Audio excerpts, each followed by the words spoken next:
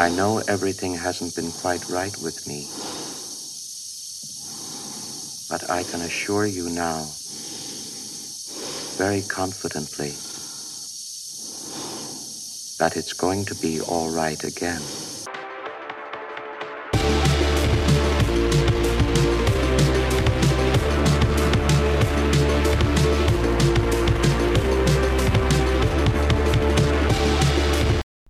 Casting from the deep depths of cyberspace, this is Darn IT Podcast, Cybersecurity Made Simple, and I'm your host, Darnley G, Chief Technical Architect of Darn IT Group. Welcome to episode 16, the Zoom pandemic. Now, if I may just take about 30 seconds just to thank anyone across the world who is working for this COVID-19 pandemic. Understand if you're a front end or a back end worker that we here at Darn IT Group take our hats off to you. We salute you for all the hard work and dedication, the time, effort, and strain that you are putting yourselves in to fighting this pandemic. I just wanted to make note of that. And when I mean by back end users, I do mean people who also work behind the scenes as much as our medical professionals who work on the front end of this virus, this infection. Also the ones who work on the back end, some of the ones who do not get the congratulations. The people who do work in IT and security are the ones who are trying their best to keep all this infrastructure flowing, as well as any infrastructure like telecommunications, power, anyone who's working to keep our infrastructures running. Hats off to you guys. So episode 16, the Zoom pandemic. The reason we are creating this podcast in regards to Zoom because we have talked a lot about remote users, just because in the cybersecurity landscape, understand that there is a lot going on. There's a lot of businesses that are being affected from this. There's a lot of individuals being affected from this. And there's a lot of cyber criminals who have everything to gain from this pandemic. So even though our conversations have shifted a bit, understand there's a reason for this. There was an exponential spike in cybercrime ever since users were asked to start working from home.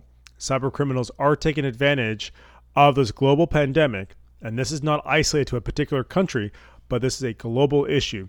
So you can bet you that the maximum payload that they can release on a bunch of users is relatively simple if they are not protected properly. Hence why that we keep shaking our stick in terms of making sure everyone is cyber aware. Now, Zoom has come sort of in the crosshairs for us because of the vulnerabilities that are in place.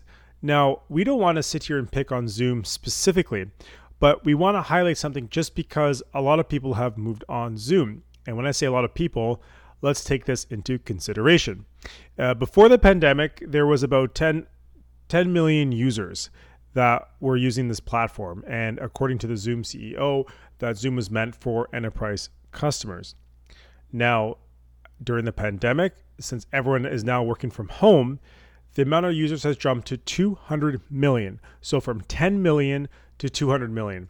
That sort of volume is very eye-opening because if you can understand that this platform was not meant for such a jump of users, and I understand that the company only has so much time to fix all these issues that have now come up.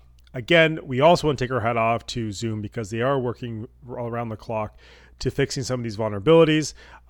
Most of the vulnerabilities that existed in the past have been patched, but there's still some that exist today that could be a problem. This is why we are doing a podcast specifically on Zoom. So seeing as there's more conferences and meetings going on in the world on a daily basis using this platform, there's certain things you must know in terms of how to protect yourself, certain things that you can check. And we'll go through 10 different things that you can do to your Zoom now to harden your security and harden your application from criminals trying to access your meetings and etc. It's gone so far, this issue has gone so far, isn't just a buzzword or a buzz problem, but it's gone as far as an example that SpaceX, Elon Musk has announced that they will no longer be using Zoom due to vulnerabilities in the application. So the second that they've heard these vulnerabilities happen, Elon across the board said that the company can no longer use Zoom due to its vulnerabilities. Now, seeing as SpaceX is a defense contractor, they do send a lot of US-based satellites into space. They must be running at all times, but they also are going to be at a center of targets for criminals trying to acquire information from this company. So this is why this has happened. So there are companies, big and small, are now imposing these restrictions because they understand there's some vulnerabilities.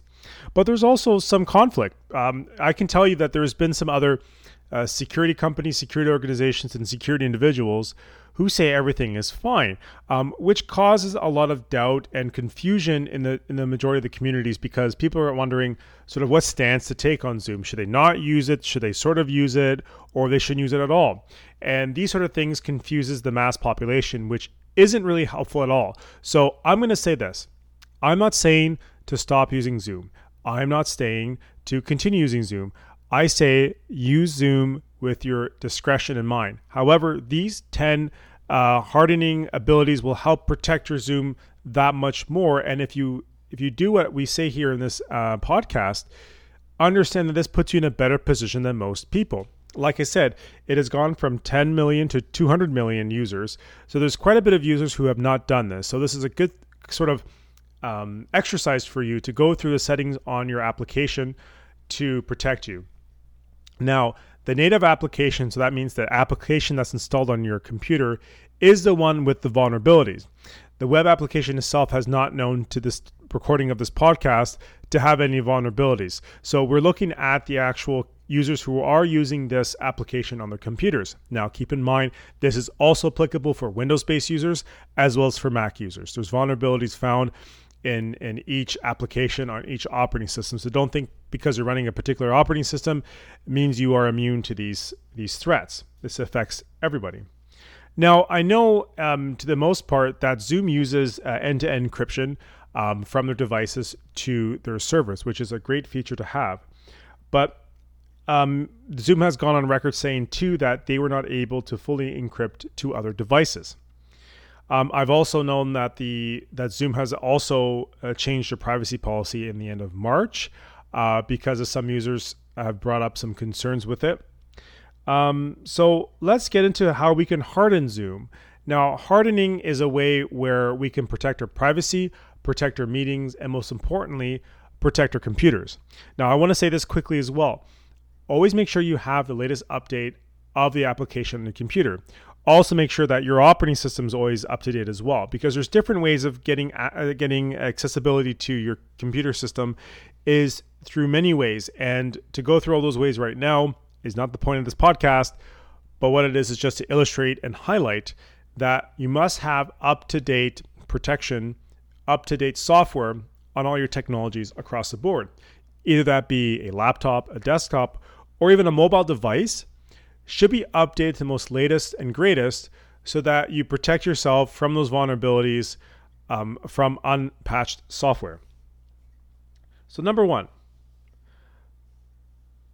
auto-saving is off. So you can find this under meeting and auto-saving, and just make sure it is set to off, or the slider is set to off. Number two, attention tracking is off. Go under meetings advanced and toggle that off.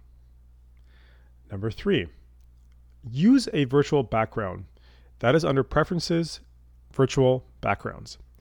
I want to talk about this for a second. Understand, well, you're going to probably say, well, why do I want to put on a virtual background? It's kind of silly. Yes, it can be silly and kind of fun at the same time. I've played with it myself and you can get a little carried away.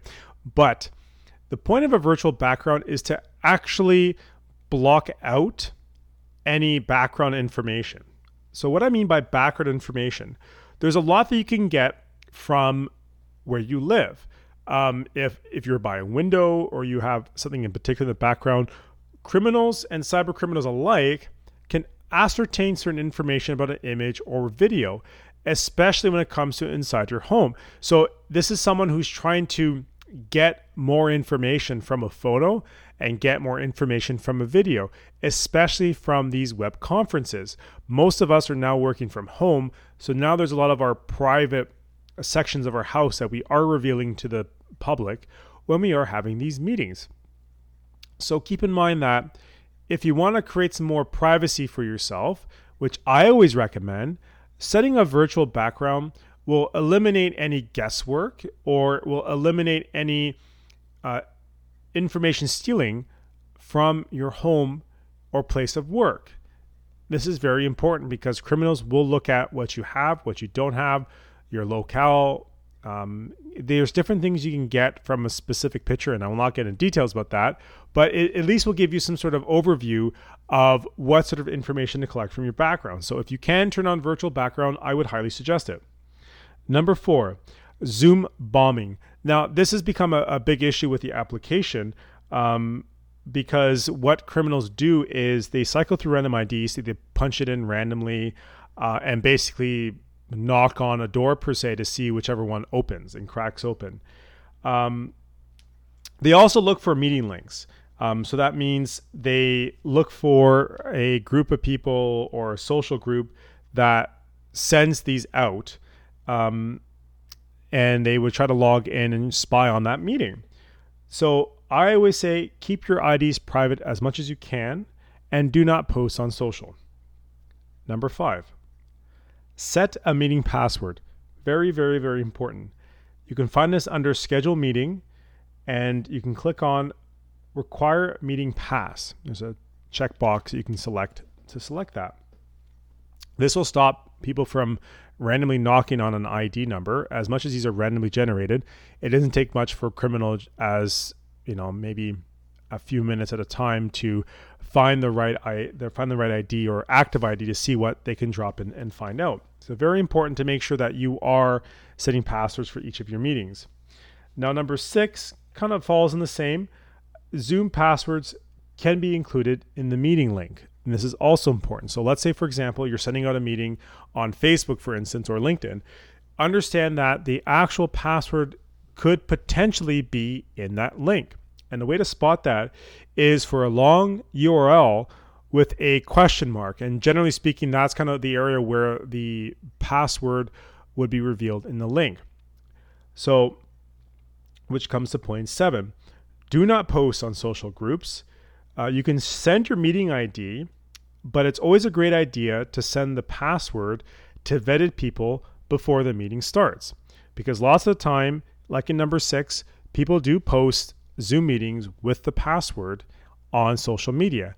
It only takes someone who has their settings set to public for anyone to find that information to drop it into the meetings. And most of the time, people can sit in meetings without knowledge to the host and listen into what's being discussed. Which brings us to point number 8, lock down screen sharing. That could be found under meeting in basic. Select screen sharing to host only. Now this means that no one else can share their screen. It keeps it set to the host. I know that's not applicable for all meetings, but as a general good rule of thumb is to lock down screen sharing to avoid any issues and complications with that. Number 9, use waiting rooms to approve participants. This can be found under Meeting Advanced, Enable Waiting Room. Now, this is a great tool to utilize because not if someone's trying to knock on the door before or after the meeting has started, it's not like any random person that you don't approve will be able to go on that meeting. This is a great sort of firewall, as you will, from random people entering or Zoom bombers from entering your meetings. This adds another level of privacy to your Zoom meetings. And number 10, lock the meeting. This should be self-explanatory, but I can tell you the amount of times a lot of meetings that do go on do not have this initiated when the meeting has started. Now you can click it when you're in the meeting, when the meeting has started, you can click participants at the bottom of the screen and select lock meeting. This will avoid anybody from coming into this meeting.